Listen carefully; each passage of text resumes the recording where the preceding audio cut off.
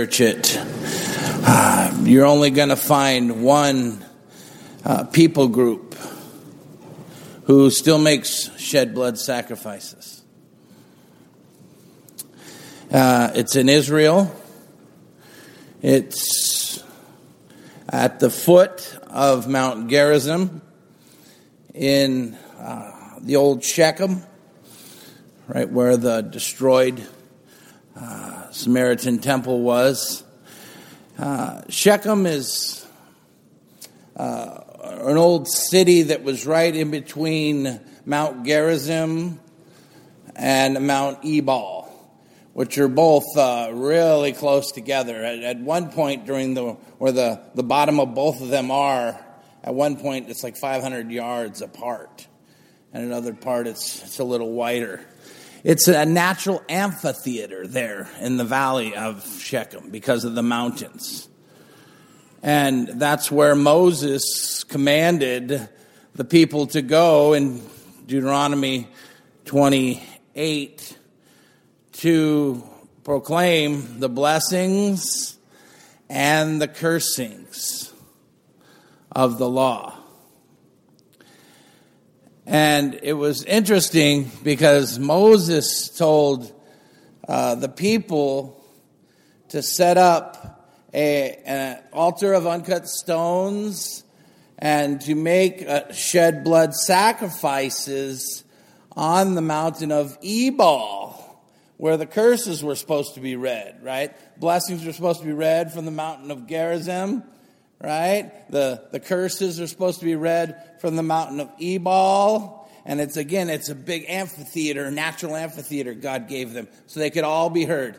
Well, God said, set up an altar on the mountain of Ebal. And you say, well, why wouldn't he say set up a shed blood sacrifice altar on the mountain of blessings, the mountain of Gerizim?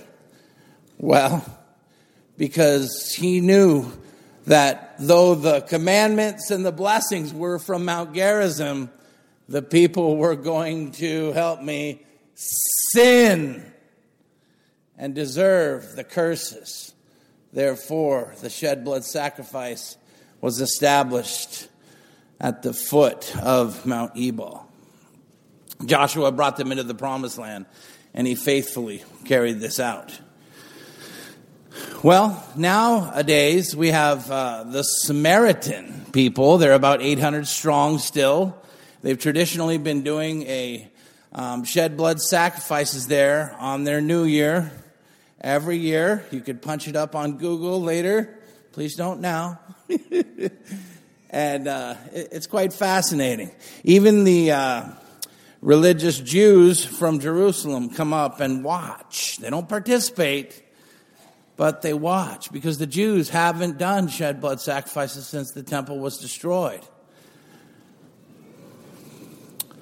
But the Samaritans are making the shed blood sacrifices on Mount Gerizim, which a human logic would think, well, this is where the blessings are. This is where the commandments of God are. I'm going to make them on this side. But not recognizing their sin and they're under the curse and their need for atonement, and even an atonement that has already been accomplished that we know of. Let's look at the book of Hebrews, please. I want you to think deeply today, if you could. Put on your thinking caps.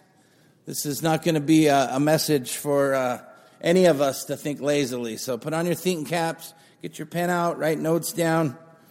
We're going to be digging in a little bit. Hebrews 9:22. The book of Hebrews was written by a Jew, two Jews. It's such a blessing for us because it unpacks how the New Testament gospel relates with the Old Testament law and gospel promises. So it's really helpful for us to understand the Old Testament ceremonies and prophets and pictures and types of Christ compared to the reality. Now in chapter 9, it's talking about the worship in the earthly tabernacle and how that pointed us to the greater heavenly tabernacle, the actual heavenly throne of Christ, his great high priestly work. And then when you come down to verse 22, he said, in fact, the law requires that nearly everything be cleansed with blood. Moses wrote in the Old Testament sacrificial system, and the law said that nearly everything be cleansed with blood. You say, what do you mean nearly? Well, some things had to be cleansed with water and with fire. So he qualifies that, and then he comes to an absolute truth. And he says, and without the shedding of blood, there is no forgiveness. Whew, it's a big one, isn't it? Without the shedding of blood, there is no forgiveness. And you say, well, hold on. I forgive people all the time, and I don't have to shed their blood first. Well, it's not talking about you and your relationships with human beings. It's talking about our relationship toward God. And it says, without the shedding of blood, there is no forgiveness. You cannot receive forgiveness from God without shed blood present in some sense. And that's what we want to do. We want to dig into that truth. Why? First of all, why? Why does God say without the shedding of blood, there is no forgiveness? I want to dig into a couple reasons. First of all, in Revelation 13:8, it talks about, again, write some of these down. You're not going to be able to turn to every verse. In Revelation 13:8, it talks about names are written in the Lamb's book of life, the Lamb who was slain before the creation of the world. In Revelation 17:8, again, it says names were written in the book of life in the Lamb who was slain before the creation of the world. 2 Timothy 1:9 says this grace was given us in Christ Jesus before the beginning of time. We have to remember that God, the planner and architect of the house of redemption, was wise and pre-planned everything before the creation of the world that he was going to carry out in time and space. When I tell people that about election and predestination and God pre-planning everything, I ask them, I said, if you were going to build a house, you had the money for it, wouldn't it be wise for you to plan things, to get an architect, to choose your builders, to choose your architect? And, well, of course it would. Well, do you think God isn't going to plan what he's going to do? So, the first answer, why, without the shedding of blood, there is no forgiveness of sins? Because God planned it that way. He planned that he would allow man to fall, and he would promise a redeemer. He would bring the sacrificial shed blood system that all pointed to the Lord Jesus Christ. He planned that the Son of God would become a man, fulfill the whole law, die in our stead, in our place as our substitute, rise from the grave and conquer death, and be exalted to the highest place, and bring us to eternal glory. God pre-planned everything. And as we know, he elected vessels of mercy and elected to pass over others and leave them to themselves. So first of all, why is this true that without shedding of blood there is no forgiveness? Because God planned it that way. What are you going to do? He's God. Second reason. God said in Genesis, as far as time and space goes, to Adam, he commanded him to rule over everything. He was the representative of all mankind and the king of the world. God commanded him in Genesis 2:16 and 17. You are free to eat from any tree in the garden. You have free will. But you must not eat from the tree of the knowledge of good and evil. For when you eat of it, help me, you will surely die. And in the Hebrew it's emphatic, dying you will die. God said that. In the day you eat of it, you will surely die. As we know, when the woman saw the fruit of the tree was good for food and pleasing to the eye, also desirable for gaining wisdom, she took some and ate it. She also gave some to her husband who was with her, and he ate it. They instantly, spiritually died. They started physically dying. The law of sin, or the law of entropy, entered the world, and they deserved eternal damnation at that very point. Well, if God was going to be strictly just, there had to be a guilty party die that day. Or a substitute and a promise of one coming who would be able to die in their stead. That's the second reason. The third reason there is God made a promise, and not just did he make a promise, but he brought the shed blood. And the actual lamb that was slain in Genesis 3:21 was the substitute, satisfied God's temporal judgment, pointing to a greater Redeemer. And somebody might ask, well, how do you know that God actually started the sacrificial system in Genesis 3 right after the fall and the promise? I want to look with you. I want you to look with me. Let's go to Genesis chapter 3.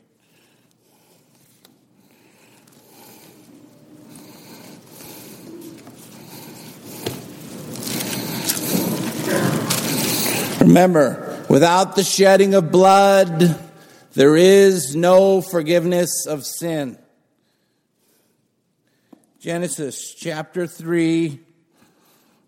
First, let's look at the promise. Remember, Adam forfeited the throne when he sinned. Who did God allow to step in there as the new king of this world, the new spiritual father over fallen mankind, and the prosecuting attorney? Satan. The whole world lies under the control of the evil one. Let's look and see what God says to Satan in the hearing of Adam and the woman in Genesis 3:15. We've dug into this before, so we'll just touch on it. God says to Satan, I will put enmity. I will make enemies, Satan, between you and the woman. I'm going to save the woman. And between your offspring and hers, I'm going to give her a godly offspring. He, one of those godly offspring, will do what? Crush your head. And you will strike his heel. God says there, Satan, you thought you ruined everything? Guess what? I'm going to save the woman. I'm going to produce godly offspring through her, even a savior someday. He's going to be a male. He's going to be a he. He's going to be strong enough to crush your head and defeat you for him and his offspring.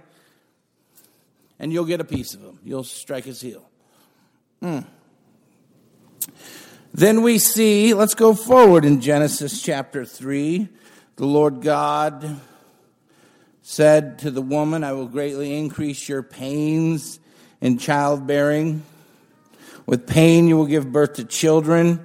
Your desire will be for your husband, and he will rule over you. There's the curse on womankind. She's going to have painful cursed childbirth and rearing. That implies also. And of course, she's going to want to rule over the husband in the household, wear the pants in the family, and the man's going to want to harshly rule her instead of a loving servant leadership by the man and a humble submission by the wife. The roles are going to be cursed and perverted. Then God says to Adam, look here, to 3:17. To Adam he said, because you listened to your wife and ate from the tree about which I commanded you, you must not eat of it. Cursed is the ground because of you. You were king over all the earth, including the ground. Well, cursed is the ground now because of you. Through painful toil, you will eat of it all the days of your life. It will produce thorns and thistles for you, and you will eat the plants of the field. You're going to have to plow the crops now and suffer and have pain and agony through it all. By the sweat of your brow you will eat your food until you return to the ground, since from it you were taken. For dust you are, and to dust you will return. You're going to suffer as long as I let you live, and for dust you are, to dust you'll return. You're going to die, Adam. So let's see how Adam responds to God's curse and him being told he's going to die. Adam named his wife Eve, because she would become the mother of all the living. You say, why would Adam honor his wife and rename her with a noble, quality life giver name? Because Adam believed the promise that the woman was going to be saved, produce godly offspring, even a Savior someday who would crush Satan's head and truly give the quality of life to all those who trusted in him. Adam comforted himself after the curse by believing the promise and showing it through repentance and honoring his wife. Instead of blaming God and blaming her, he now embraced the promise and said, you will be Eve, quality life giver. And look what God does in 3:21. The Lord God made garments of skin for Adam and his wife, and he clothed them. The Lord God made garments of skin for Adam and his wife, and he clothed them. This is the first shed blood sacrifice. You don't get skin off an animal without killing it, without shedding its blood. And it's amazing, this picture. Remember, friends, the Bible teaches that when you trust in Jesus, all of your sins are credited to his spiritual bank account. He paid for them on the cross. And all of his perfect, obedient life is credited to your spiritual bank account. And it covers you like a white, perfect, righteous wardrobe. And it's all through faith. Wow. Our sins go to him, his spiritual bank account, through faith. His righteousness comes to us through faith. And we're declared saved, justified, both not guilty and righteous in his sight. So right here we see the first picture. The lamb was slain and had its blood shed. All of the sin of Adam and Eve placed on the lamb's head. And the clothing, the Lord God clothed them with the garments of skin, picturing Christ's perfect righteousness, his perfect obedience, being credited to their spiritual bank account. Clothing them, wrapping around them, comforting them. No longer are they trying to get saved by human works, fig leaves, but now they're saved through trusting in God's promised Redeemer to come. Hallelujah. Praise the Lord. You say, Pastor Jimbo, how do you know that that was the beginning of the sacrificial system? It doesn't say that. Be patient with me. Turn to chapter 4.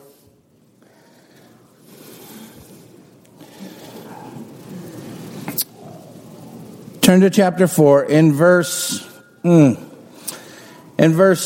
In the course of time, Cain brought some fruits of the soils and offering to the Lord. The two children, first two sons recorded of Adam and Eve, were Cain and Abel. Cain brought some fruits of the soils and offering to the Lord. That's what he did for work. He was a farmer. But Abel brought, help me, fat portions from some of the firstborn of his flock. Abel brought shed blood. And not just shed blood, but fat portions. Like the Levitical law would later say, all the fat is the Lord's. And firstborn, like the Levitical law would say, all the firstborn of the Lord's already. Abel brought fat portions from the firstborn of his flock. And the Lord looked with favor on Abel and his offering. And then in Hebrews, just write it down, please, chapter 11, verse 4, it says, by faith, Abel offered a better sacrifice than Cain did. And by faith, he was commended as a righteous man when God spoke well of his offering. And by faith, he still speaks even though he's dead. Remember, faith and the obedience that comes from faith doesn't come from just believing anything. It comes from believing God's revealed word and leaning on it and obeying it with the obedience that comes from faith. Faith comes from hearing the message. Help me. The message is heard through the word of Christ. Amen? Amen? Amen. You say, okay, well, that's one case where we see that the shed blood sacrificial system was already instituted by God. Let's see another. Let's go forward to chapter 8 of Genesis. Again, right at the very beginning, friends. Right after Noah, after a year on the ark, with all the stinky animals and hard work, being closed up for a year in the ark plus. What's the first thing Noah did in Genesis 8:20 when he came off the ark? Then Noah built an altar to the Lord, and taking some of all the, here we go, clean animals and clean birds, he sacrificed burnt offerings on it. And the Lord smelled the pleasing aroma. God was pleased with it because it was from the obedience that comes from faith. And if we go forward, you're going to see that Abraham brought shed blood. Isaac brought shed blood. Jacob brought shed blood. Then later, God instituted the sacrificial system for the Aaronic priesthood officially and wrote it down, praise the Lord. Turn back to Hebrews chapter 9. So you see, it's always been this way. Without the shedding of blood, there is no forgiveness of sins.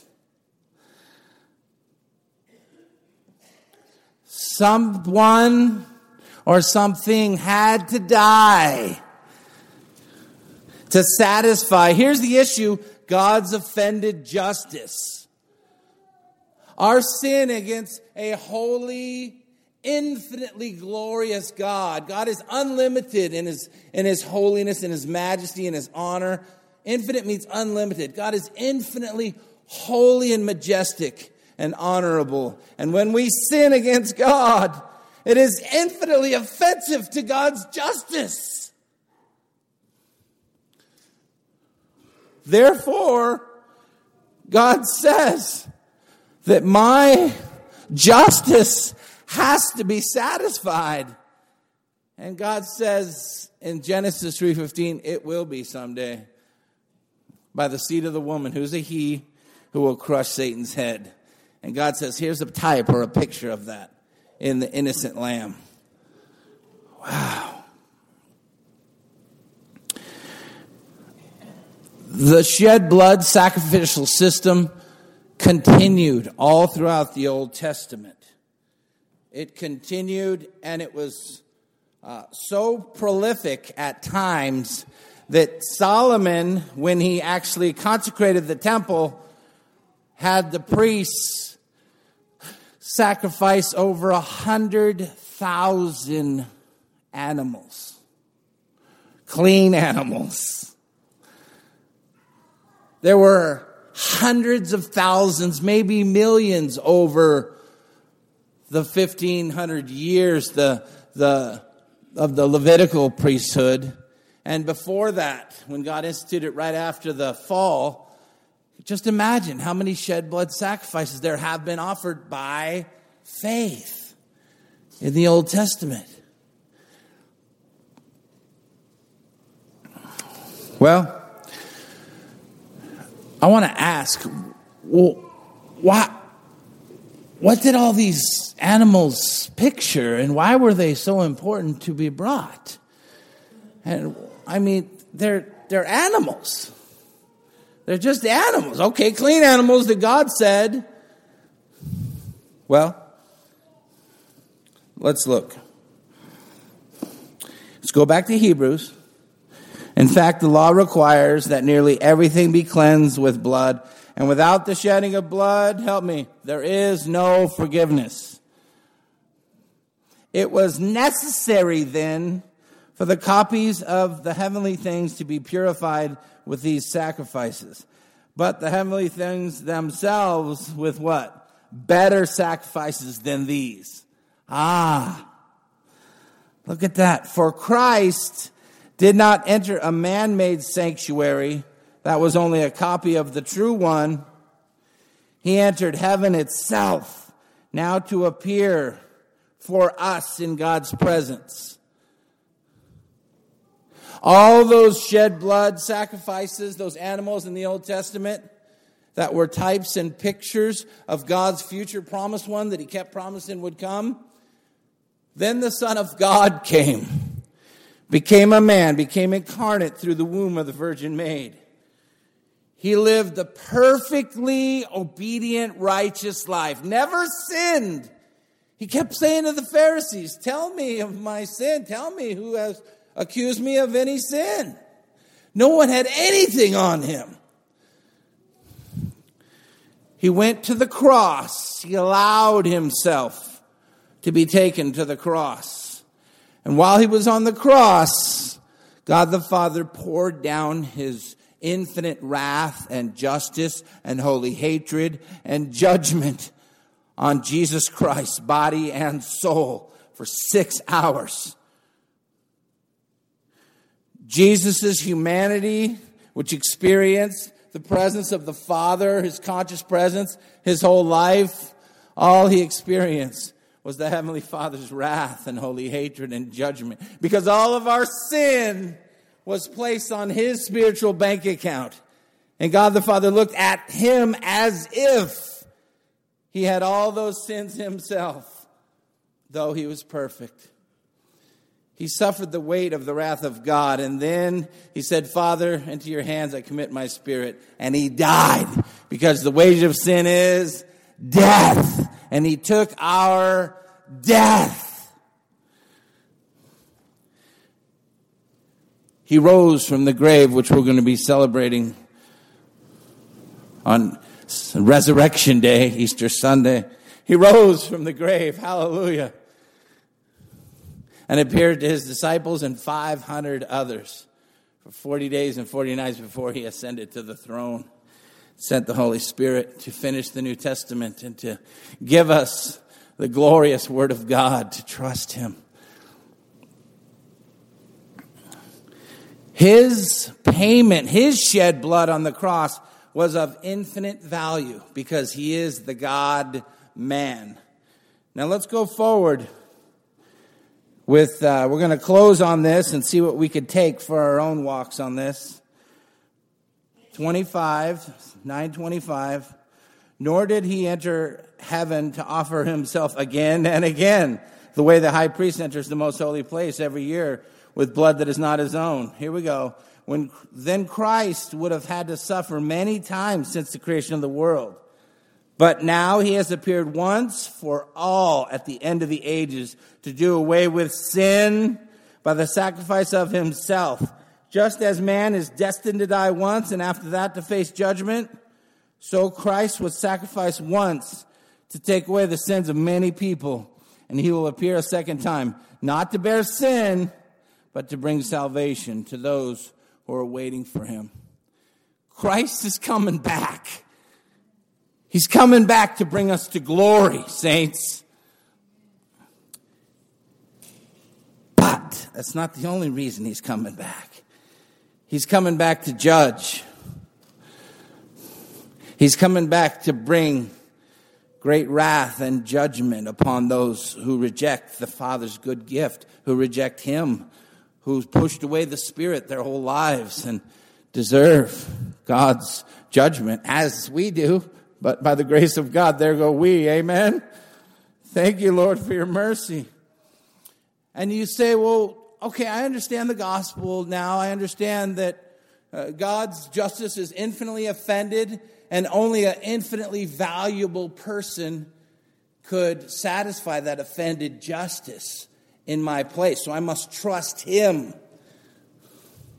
I must trust him so much that if God asks me, why should I let you into my kingdom if I died right now? My only answer would be because of Jesus. His obedience. I'm trusting his righteousness, Father. His atonement for my sins. I'm trusting Jesus' payment for my sin, Father. As a matter of fact, please don't talk to me. Talk to my defense attorney. Amen? Your faith has to be in Christ, not in yourself. If you're trusting in your good works, then you don't believe without the shedding of blood there is no forgiveness of sins. You don't believe in Christ's atonement that paid your price completely. But you might keep coming back to the idea, yeah, but Pastor Jimbo, all those animals, there was hundreds of thousands of innocent lambs and sheep and bulls that were sacrificed in the Old Testament. Why? Let's look. We're going to close with this. Hebrews chapter 10. The law is only a shadow of the good things that were coming, not the realities themselves.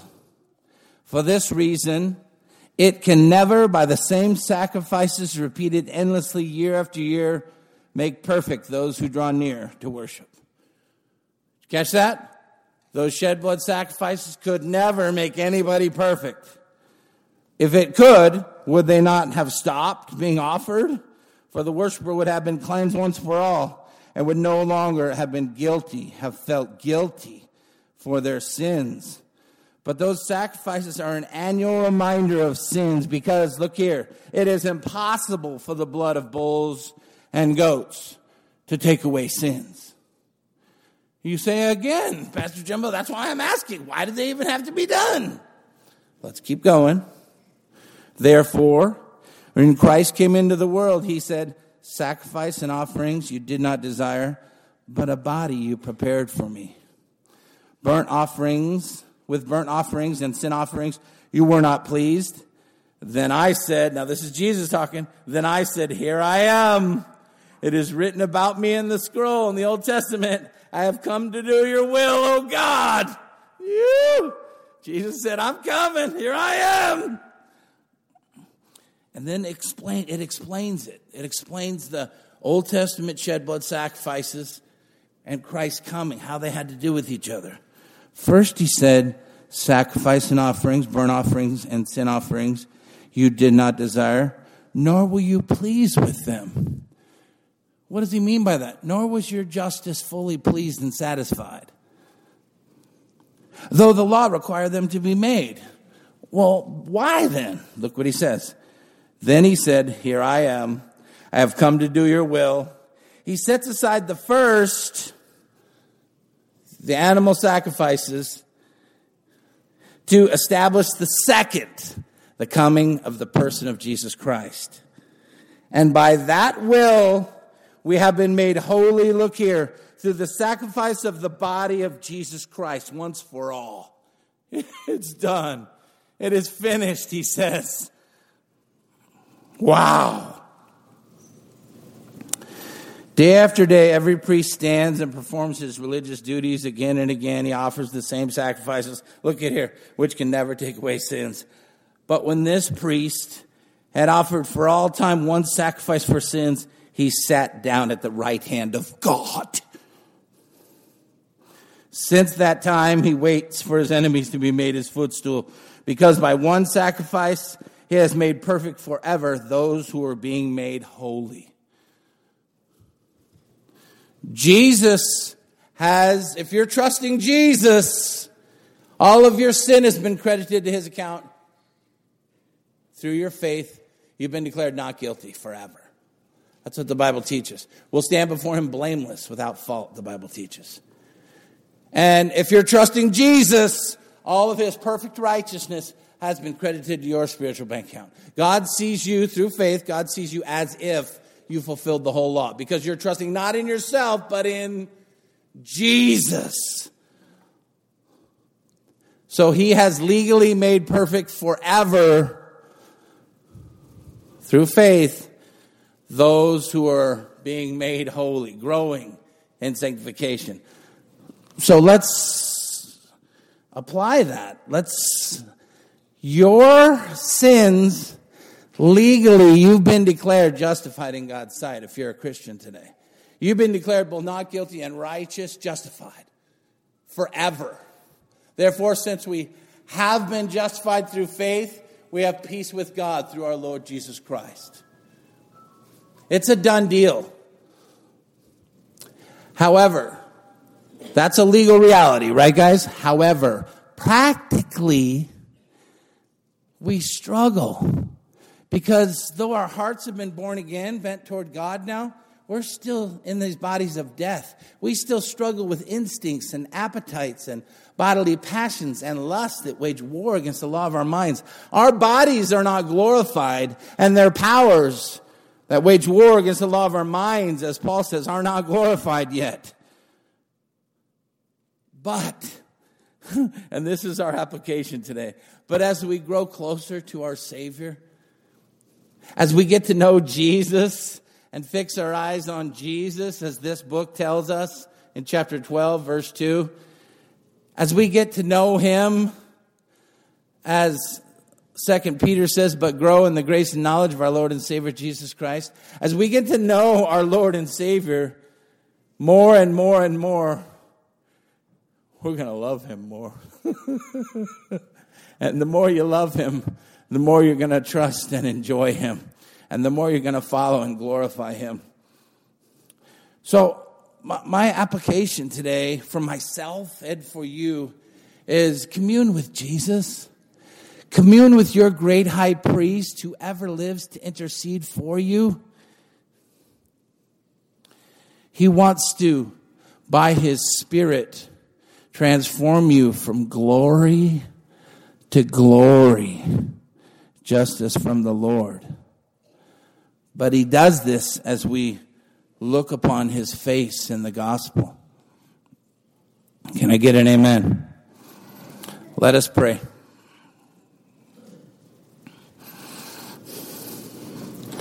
Let us fix our eyes on Jesus, the author and perfecter of our faith. Lord Jesus, we are guilty of sinning against you, the Father, the Spirit, the whole Godhead. Yet we rejoice and trust in your infinitely sufficient atonement, your ever-living intercession and high priestly work on our behalf.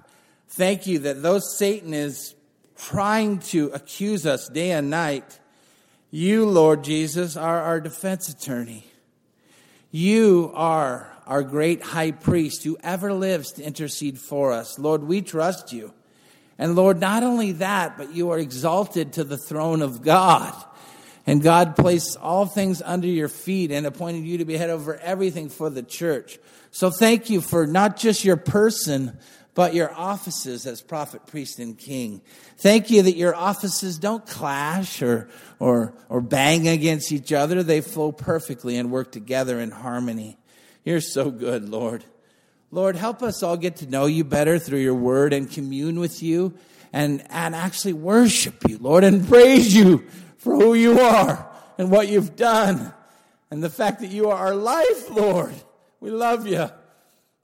Lord, hear our hearts and change us, Jesus, by your Spirit from glory to glory. Amen.